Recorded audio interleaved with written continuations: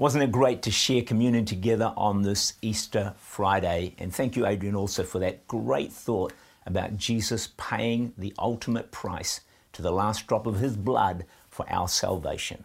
As we come to God's word now, let me just pray. Holy Spirit, I just ask that you'd speak to each and every one of us, that we'd hear a word from heaven.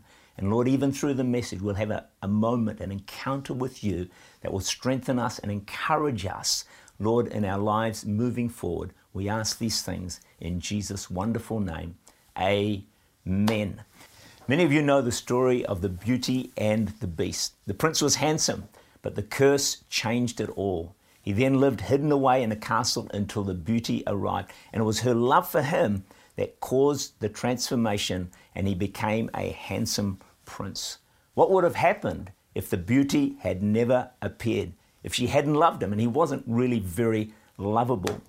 Max Lucado says there's a beast within all of us. Now that may surprise you, but let's go back to the beginning. Adam and Eve were created in the image of God, and oh, so beautiful. It was amazing. But then Adam and Eve sinned, and a terrible darkness, a beast, if you like, entered into the heart of man. And we see the catastrophic consequences of this in the devastation that we see throughout the world today. And we all do things that we know we shouldn't do, and we wonder, why do we do them? Well, Jeremiah 17:9, it's not a good verse that you'll like, but it's true. The heart of man is deceitful above all things and desperately wicked. Who can know it? Now stay with me, because there's a fantastic solution to everything I'm talking about. When we're driving, our dark side can show up. I know that it's true for me. Heard the story of this preacher. He's driving down a 2-lane road, but it was suddenly become a single lane. So there's this lady in the car beside her, and that her lane is going to continue. The preacher's lane is going to stop. So he needed to get ahead of her, so he floored it. Well, she did the same. He was really annoyed at this, so he let her go ahead. But over her shoulder, she gave him a sweet wave that made him mad, really mad. So what did he do? He put the high beam into her rear view mirror. This is a preacher, all right? Her response was driving to slow down to a crawl of 20 kilometers per hour. They finally got to a red light. They were beside one another. There was an exchange from her that I can't mention publicly today. But the preacher thought to himself, why did I do that? Usually I'm a calm person, controlled person, but for 15 minutes, the beast in me showed itself. But he said he was comforted by two things. One, he didn't have a Christian fish-like symbol on the back of his car, which was great.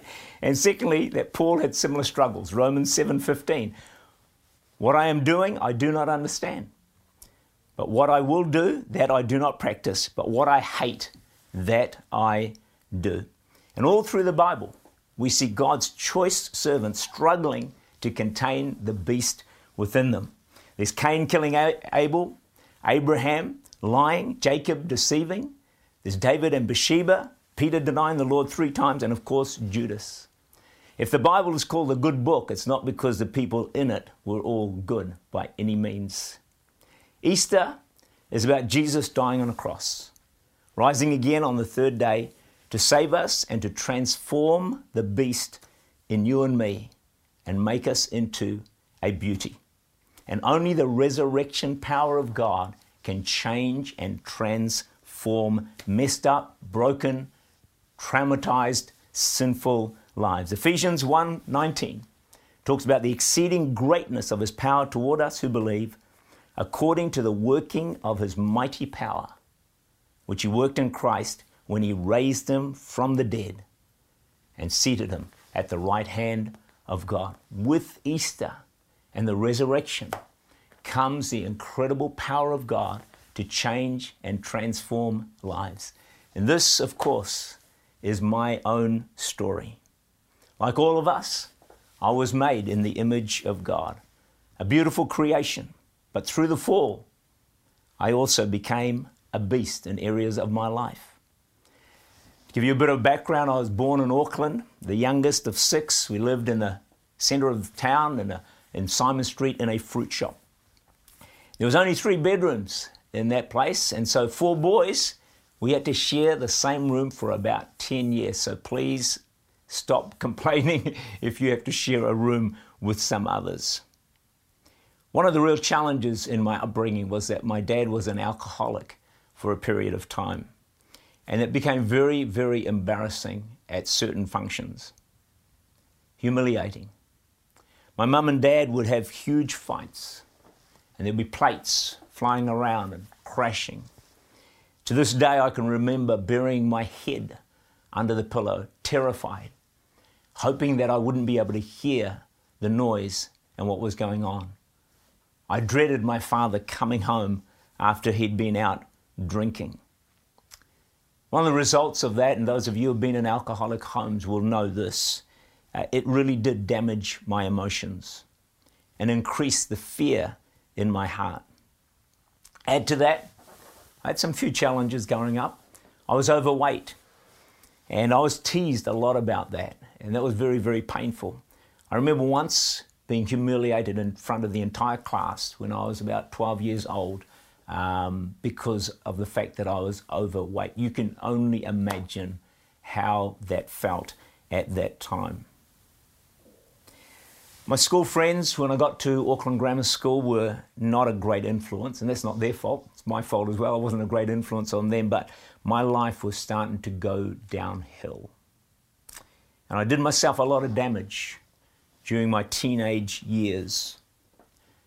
Thankfully, in the fifth form and university, the hound of heaven, which is Jesus, started to pursue me. I ended up with some better friends around me in the fifth form at university, and one of them was a Christian. During this time at university, I really enjoyed my university time, played hockey, had a great social life. Some of you know I rode a Norton Dominator 600cc motorbike. If the truth be known, it was probably a little bit bigger than me, certainly weighed more than me, and the hardest thing for me was at lights when I had to balance this big machine, and at times it was embarrassing. I did fall over a couple of times, but anyway, I managed to survive to tell the story. It was around about 1973 when I was finishing my university degrees that I felt this emptiness inside of me. Even though life was really good on the outside, something just didn't add up. And the thing I couldn't work out was this. So here am I, not a Christian. I was born, go to school, maybe university, get married, have kids, have a job, make money, and eventually die. Something deep inside of me said, that cannot be right. There's got to be more to life than that kind of an existence. And so a search began in my heart, and I started looking for answers. I should have been at a time when I was more happy than ever. I just about finished 2 degrees. I thought I was going to make a lot of money as a corporate lawyer, but somehow that didn't satisfy me. I still had this void, this emptiness within my heart. So I began to search for answers because of this great emptiness, this void inside of me, even though life on the outside was reasonably good. One of the first things I did was look at other religions. There's Christian Science, there's a Hare Krishna, and I began to ask them some questions. I wanted convincing answers. I wanted it to make sense, but even as an unbeliever, when they gave me their answer, I thought, that just is not right. And so I just continued to look in other places for this. And at university, I guess God really began to corner me. I ended up in Accounting 3, sitting next to a Christian, but then there was also in law school, I did a law and accountancy degree, a young man that had been radically saved. He was on fire, carried this big Bible with him to law school, and he began to witness to me and share Christ with me unashamed. And, you know, sometimes I'd want him to keep his volume down, but he was so passionate sharing with me. It probably took 6 to 12 months before I was persuaded that Christianity was probably the answer I was looking for. And so I gave my life to Jesus. Once I did, I just knew. I knew that I had found the truth. And this was what I had been looking for over the search that had taken place over the last few years. And I made a decision right back then, within a short time of being saved, that the smartest, the wisest, the best thing I could do with the rest of my life is to pursue this newfound faith with all the strength and energy that God would give me. My parents were Hindus, so they had idols in their homes. I come from a long line of Hindus, generations, maybe hundreds and hundreds of years. And God broke that chain with me. And so I'm the start of a whole new generation, a whole new line of passionate followers of Jesus Christ. My parents were not at all happy with my conversion, so I ended up the black sheep in the home, as it were, and I was on the outer, so it did cost me, and sometimes it does cost when you give your life to Jesus Christ. I had no idea, not in my wildest dreams, that I'd ever end up as a pastor of a church and doing what I do today. I was fortunate enough to be saved in what was known as the charismatic renewal, because it was a time when hippies and druggies and no-hopers were radically saved, and their lives were set free and they were transformed. Many went on to serve God with real passion, and some became pastors and missionaries and all those kinds of things. And I saw the power of the cross to change lives.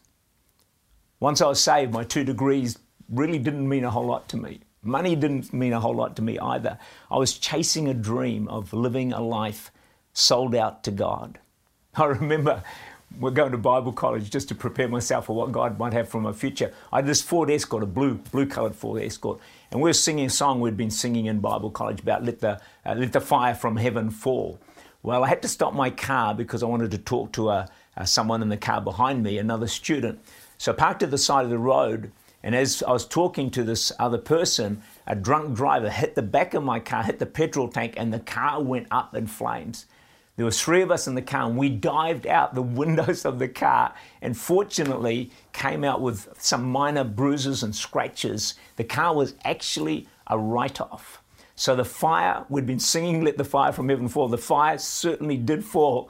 And sometimes I think to myself, maybe that was the birth early on there of my media ministry, which is now called Running with Fire. It's an event I will never forget. And I'm just thankful to God that we came out pretty much unscathed.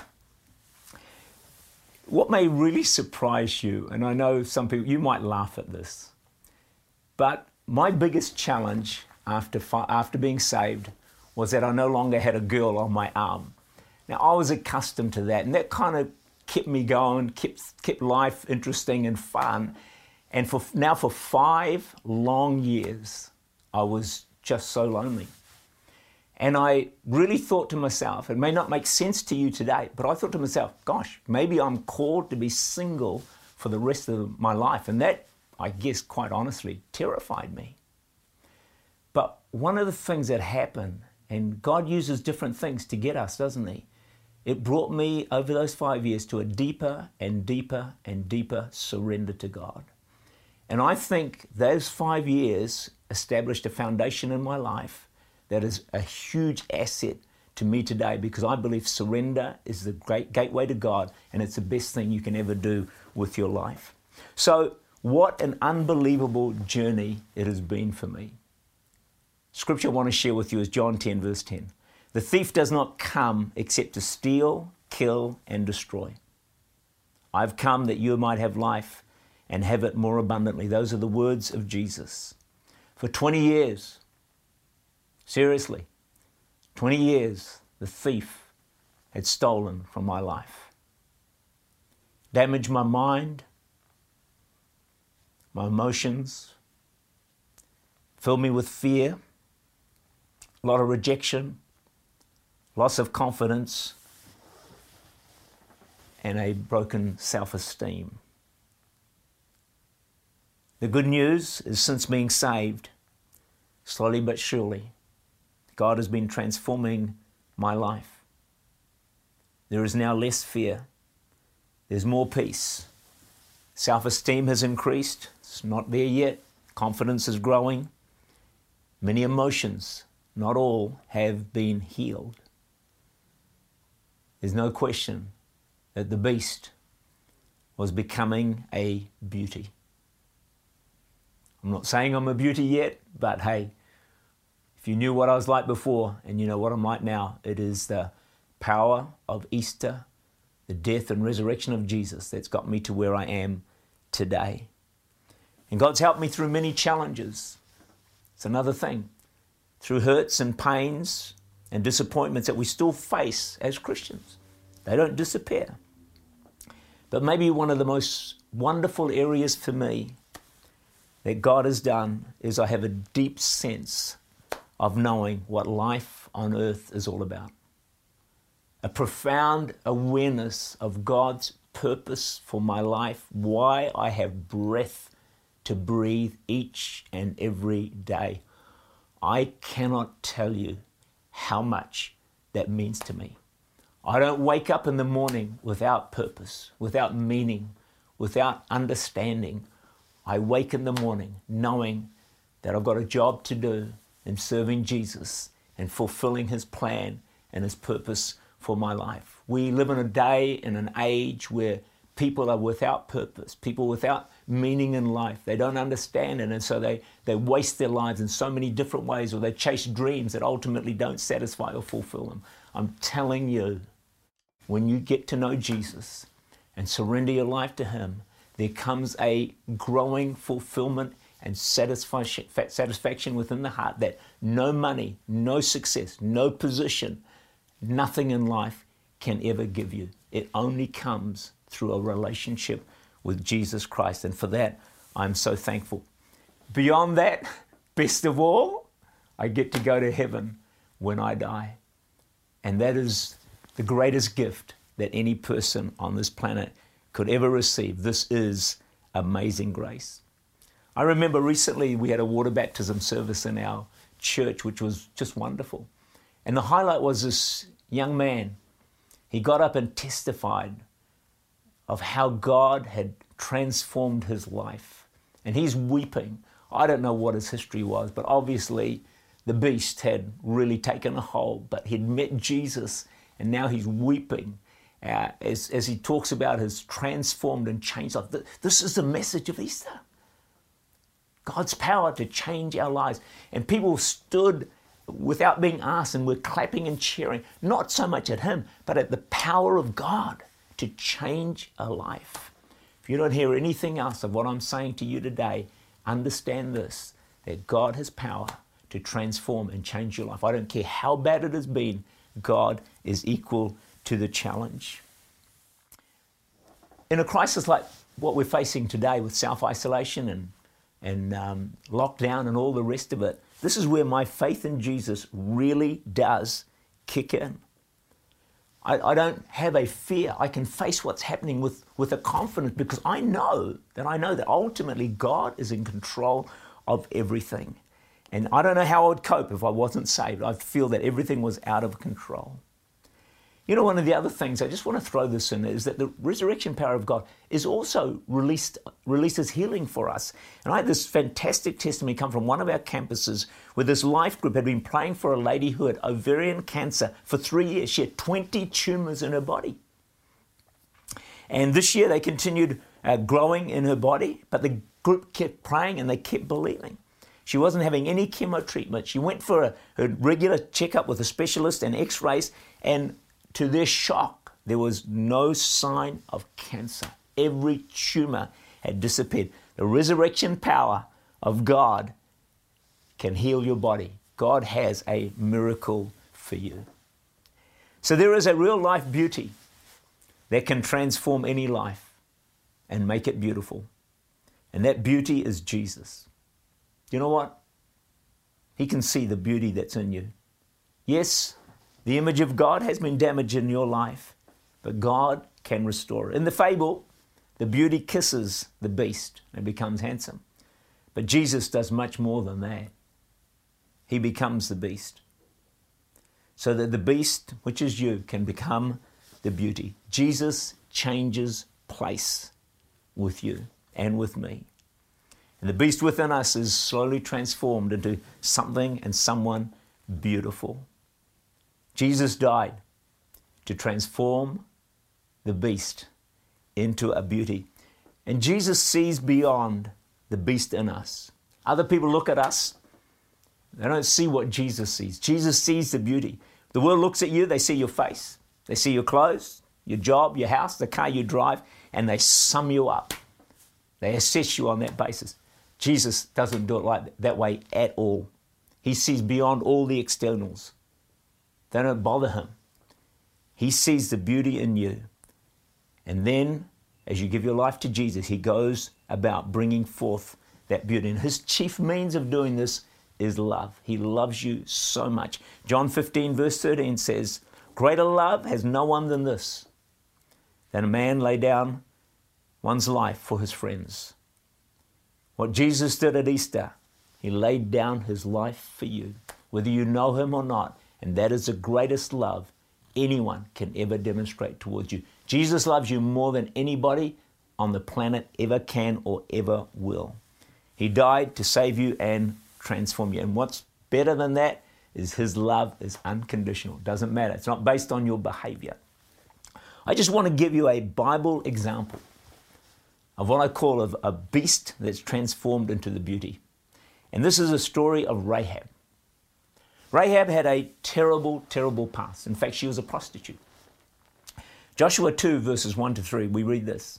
"So they went and came to the house of a harlot named Rahab," there she is, "and lodged there. And it was told the king of Jericho, saying, Behold, men have come here tonight from the children of Israel to search out the country. So the king of Jericho sent to Rahab, saying, Bring out the men who have come to you, who have entered your house, for they have come to search out all the country." As I said, Rahab was a prostitute, and she protected these two spies. And as a result of that, her family was saved. She was a bad girl, yet incredibly, we find her name, would you believe, in the family tree of Jesus. What? Really? Yeah, really. And if that's not enough, she's listed among the heroes of faith in the book of Hebrews. Would you believe that? That's the power of God I'm talking about to turn a life around from prostitute to ancestry of Christ. It doesn't get much greater transformation than that. See, I want you to know this.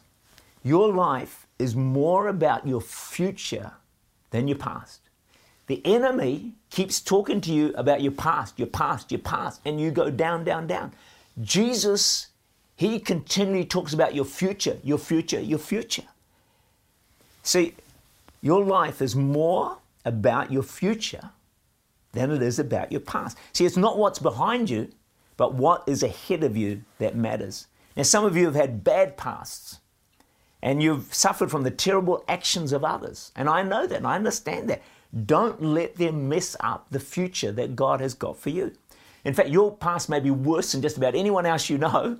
I'm here to say to you, your future can be better than most people that you know. You can go from a disastrous past to a fantastic future because, listen, write this down, God is more powerful than your history. God is more powerful than your past. And that is the story of Rahab. And we all have, don't we? Some regrets about our past.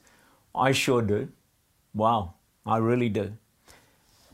But it's amazing. God is not scared of anyone's past. It doesn't bother him. You just look at the heroes in the Bible. He doesn't pretend that it didn't happen. Jesus, now we're talking about God here. He can handle a prostitute turning up in his family tree. Wow, this is pretty hard to put your head around, isn't it? But it's the absolute truth. This is the amazing, incredible love of God. Doesn't matter your background, your history, doesn't matter what you have done. Jesus loves you, and your future can be far, far greater than your past. The beast can be totally transformed into a beauty.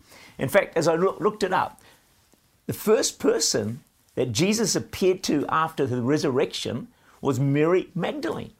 Now, who was she? Well, she's someone, I don't know what kind of life she lived, but she had 7 demons cast out of her. Now, if you have to have demons cast out of you, that tells me that your background was not too good. You got into stuff that you should not have got into.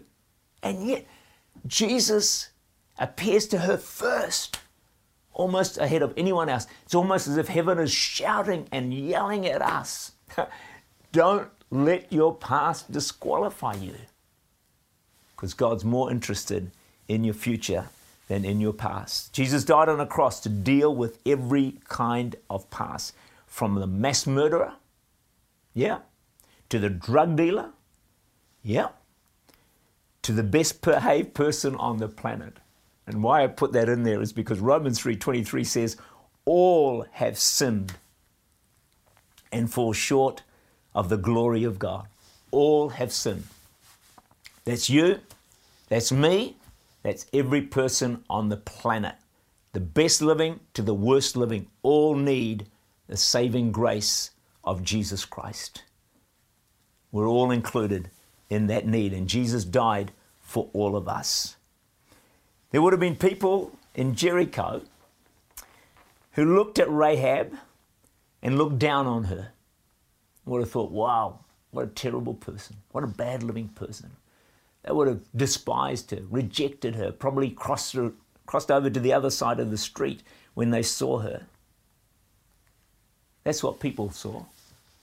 Maybe that's what people have seen in your life when they look at you and you feel, wow, I'm not much. Maybe people around you, family members, despise you.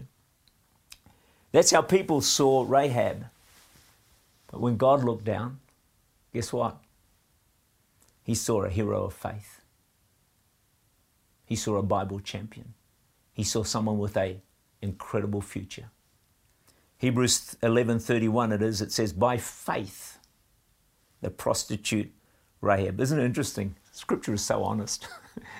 It talks about faith and prostitute in the same sentence. Hero of faith and prostitute in the same sentence. God doesn't hide anything. He doesn't cover it up, because the power of God is enough to make good out of any bad. She had a past, but that didn't cancel out the amazing future that God had for her. And I want you to know this Easter that God has a great future for you. What you need to do is what I did. Give your life to Jesus.